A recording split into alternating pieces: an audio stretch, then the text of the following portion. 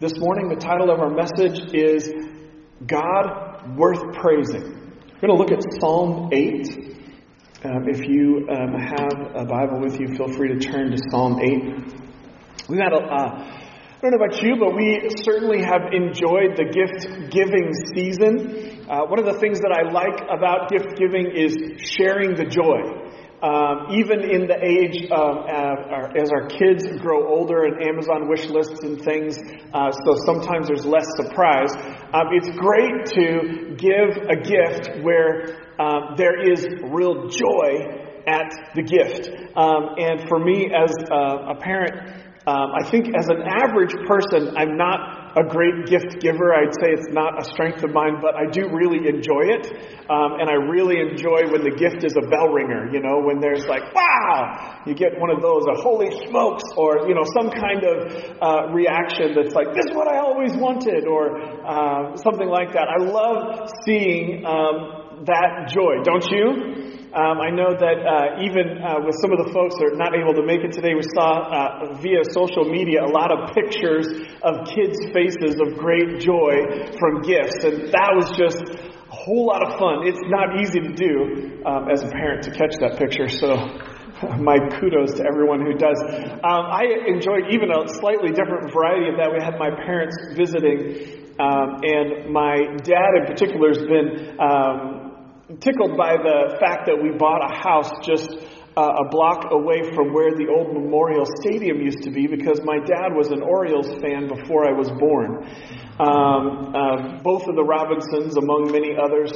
And so he had fun. Some of you may have seen, wanted to go out. The YMCA put an outdoor field with home plate at the exact spot where home plate used to be in the old Memorial Stadium where the Baltimore Colts and the Orioles played. And my dad was an infielder. He was an all-state baseball and basketball athlete who won scholarships and state championships and whatnot. So it was a big deal for him.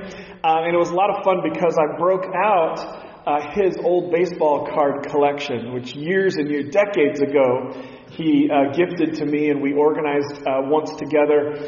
And it was a lot of fun to watch him flip through these baseball cards from 1958 to the early 60s and just see the joy on his face, like a kid again, to see these things and have those memories.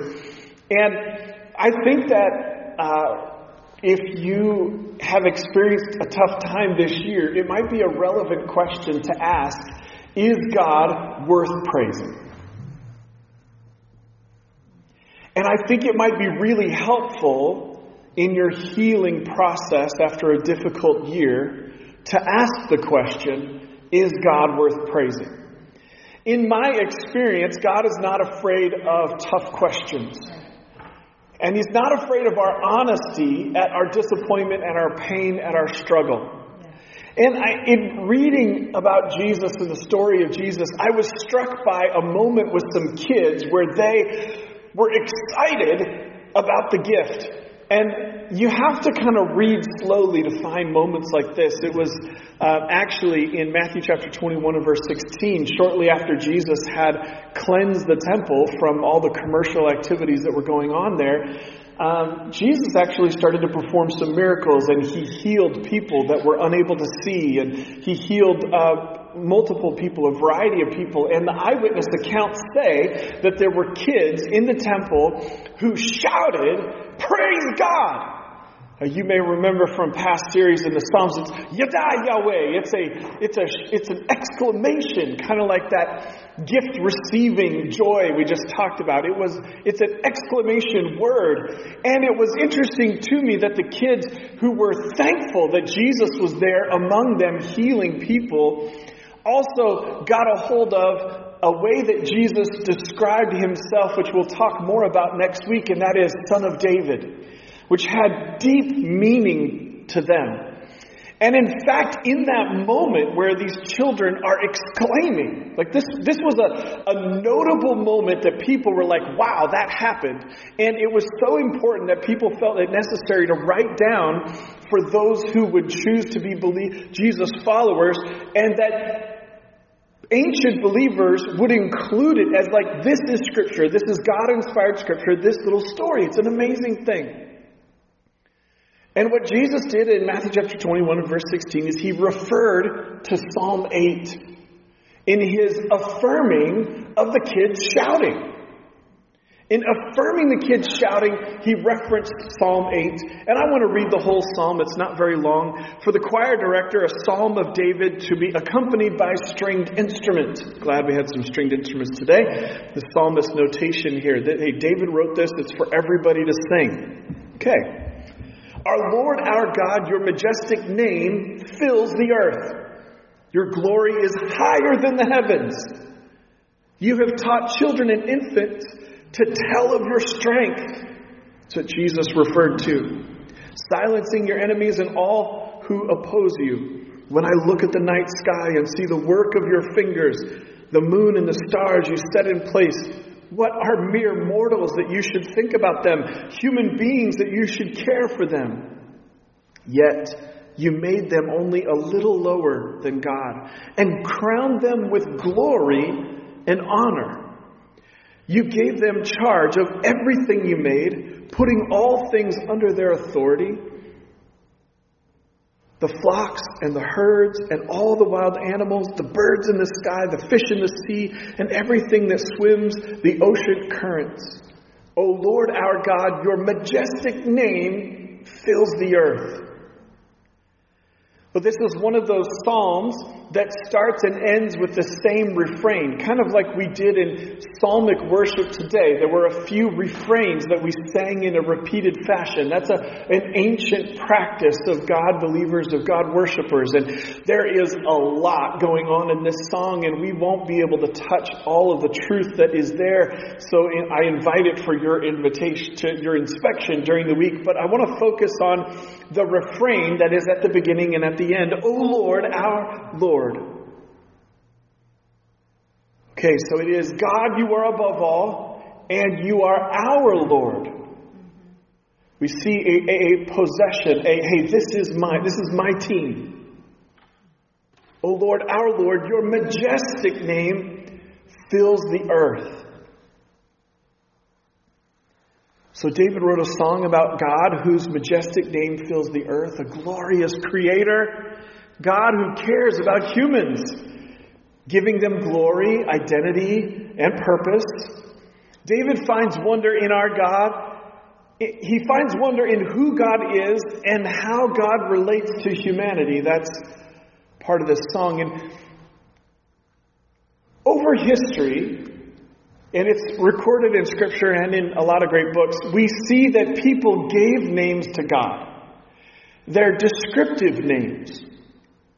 And with giving names to God that they passed down to us, that they wrote down, that they sang, that they prayed, that were counted by the ancient councils to be like, hey, this is a part of Scripture, this is inspired. These descriptive names that people gave to God was kind of like their way of saying, hey, this, insert the descriptive name here.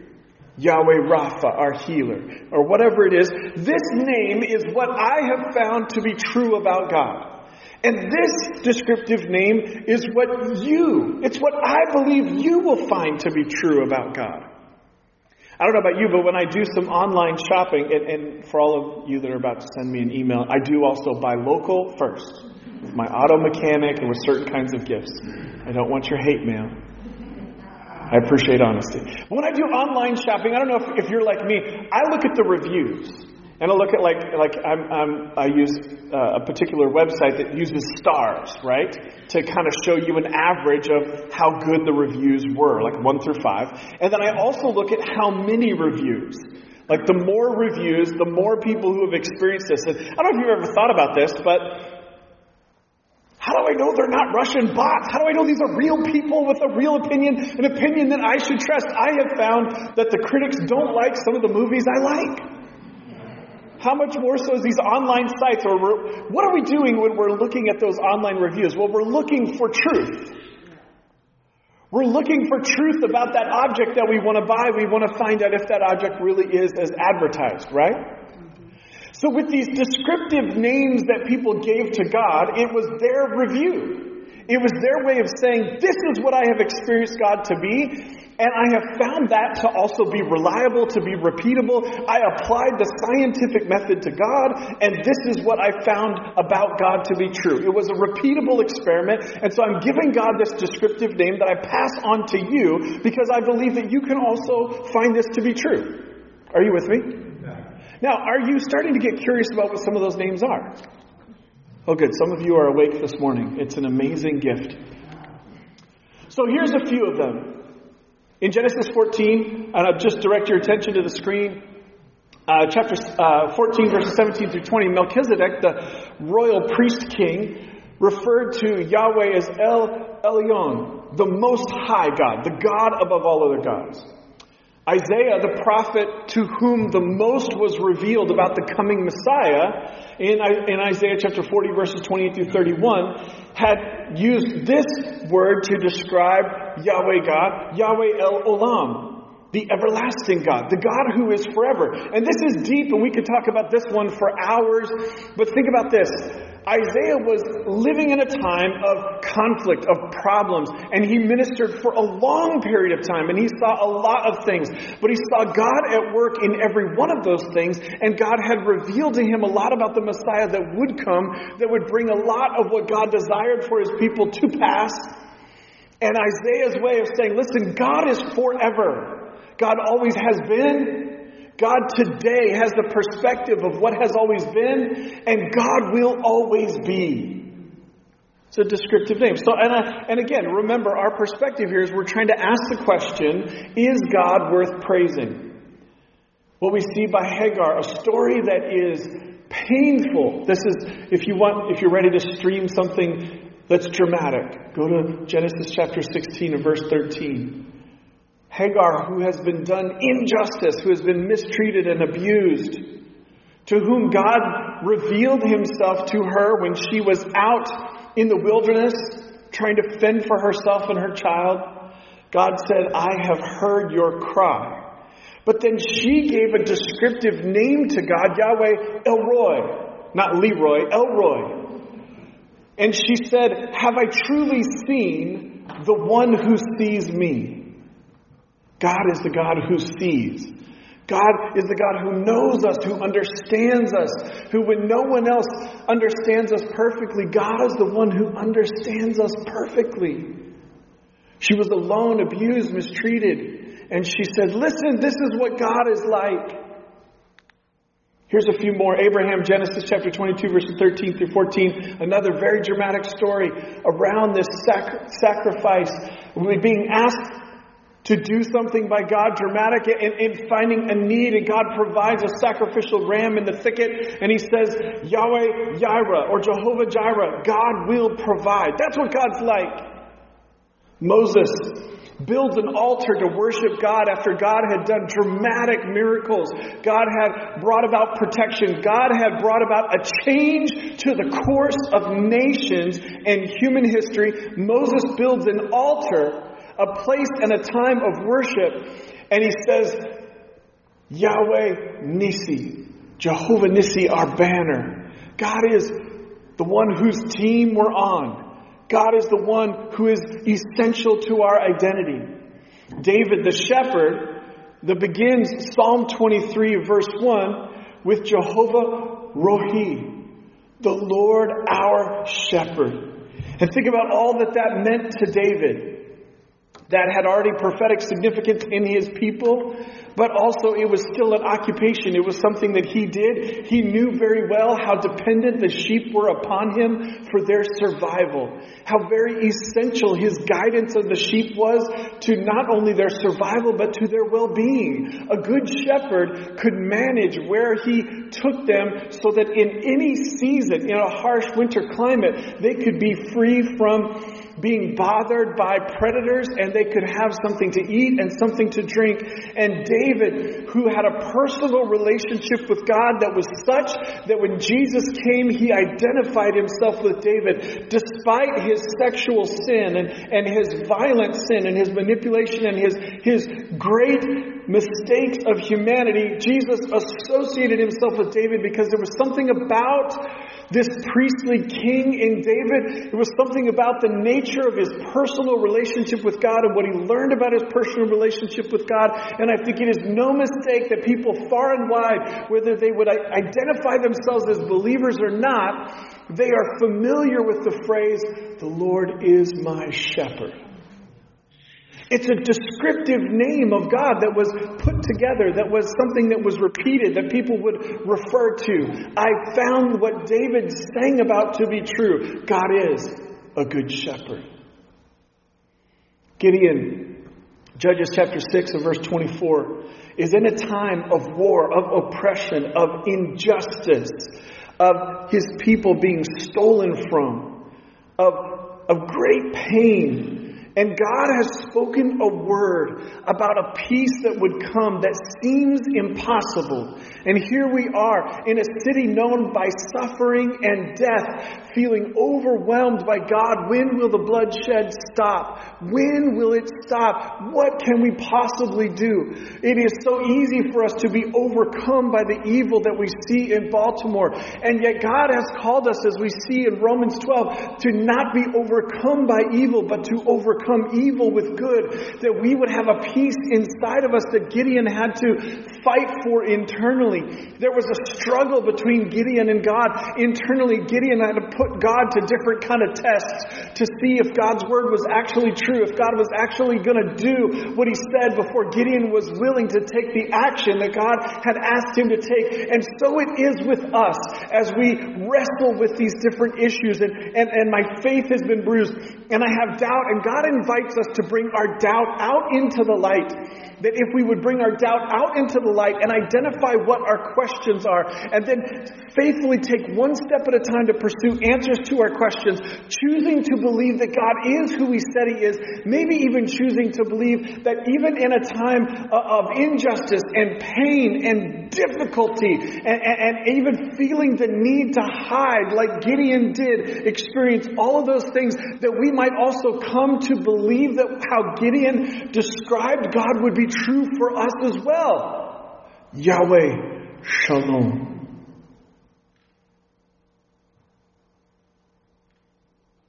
That truth and there are hours of studies that would be really meaningful for you to dig into with what Yahweh Shalom means. And then just like a meal that's like really expensive, that takes a long time to prepare, that you don't want to eat fast, you want to eat slow. You want to savor the sight, the sound, the smell. Yahweh Shalom can be like that to you. That in any moment you can repeat it and think about it and question it and meditate on it and pray it. As we pursue answers to the questions in the face of all that we experience. Is God worth praising? Well, maybe God is like he revealed himself to Gideon to be. Yahweh Shalom, God our peace. So good, yeah?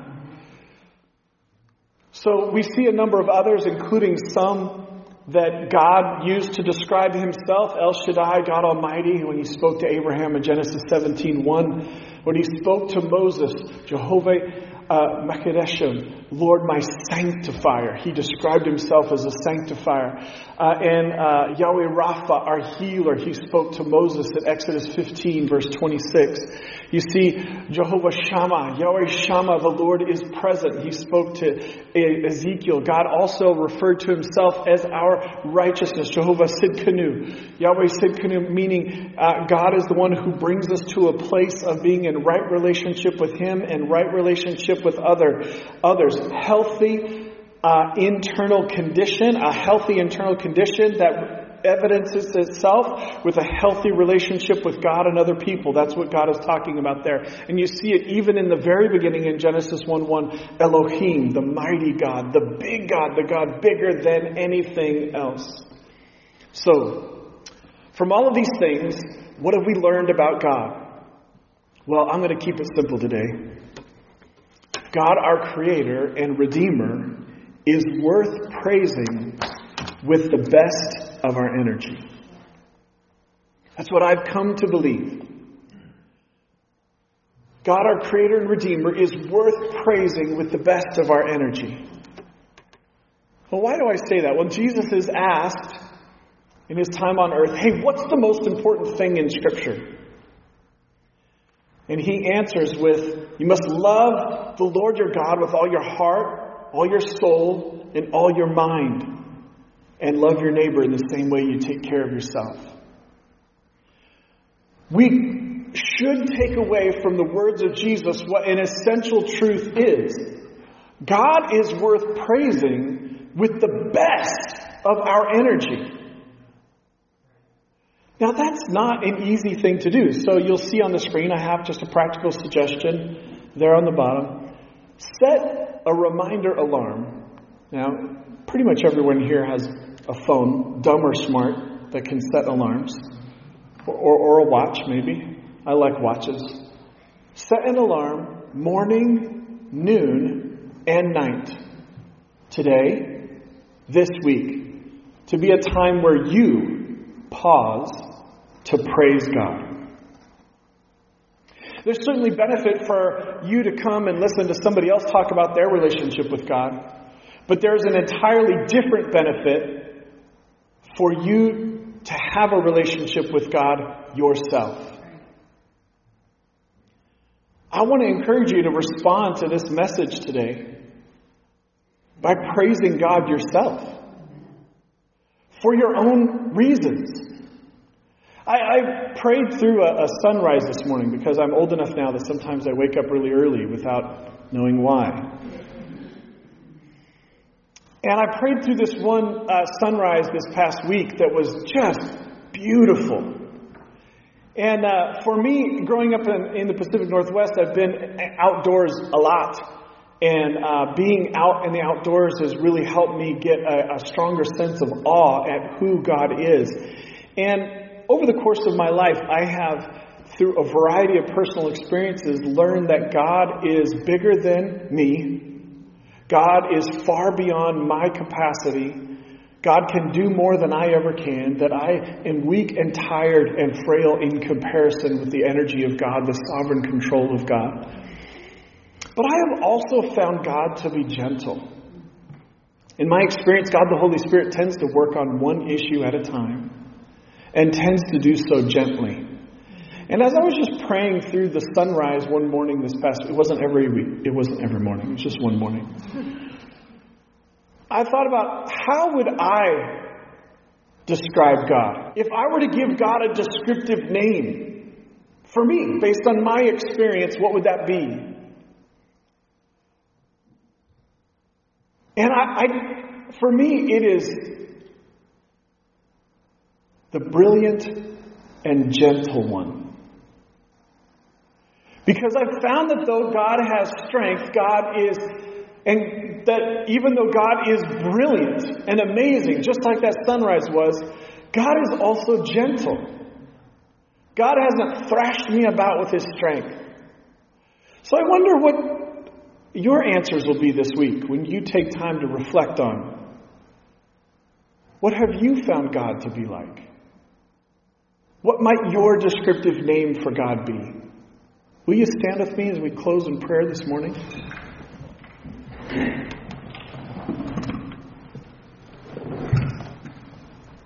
So again, I just encourage you to set an alarm for morning, noon, and night. Whether it's 10 seconds or 60 seconds, whatever it is, that you would pause just long enough to just say, praise God, like the kids did in the temple. God, I thank you that you brought us here to this place to enjoy time in your presence, singing your praises, sharing at the communion table, hearing your word. I thank you that you are brilliant and gentle. I thank you that you forgive us. I ask, Lord, would you bring us strength? Would you help us to have spiritual clarity, to set aside things that are temporary, to look to you as priority? God, we believe that you are worth praising. Help us, Lord, to be reminded daily to thank you for your goodness. In Jesus' name, amen. And thank you so much for being here today. Grace and peace to you. Have a great week. And remember,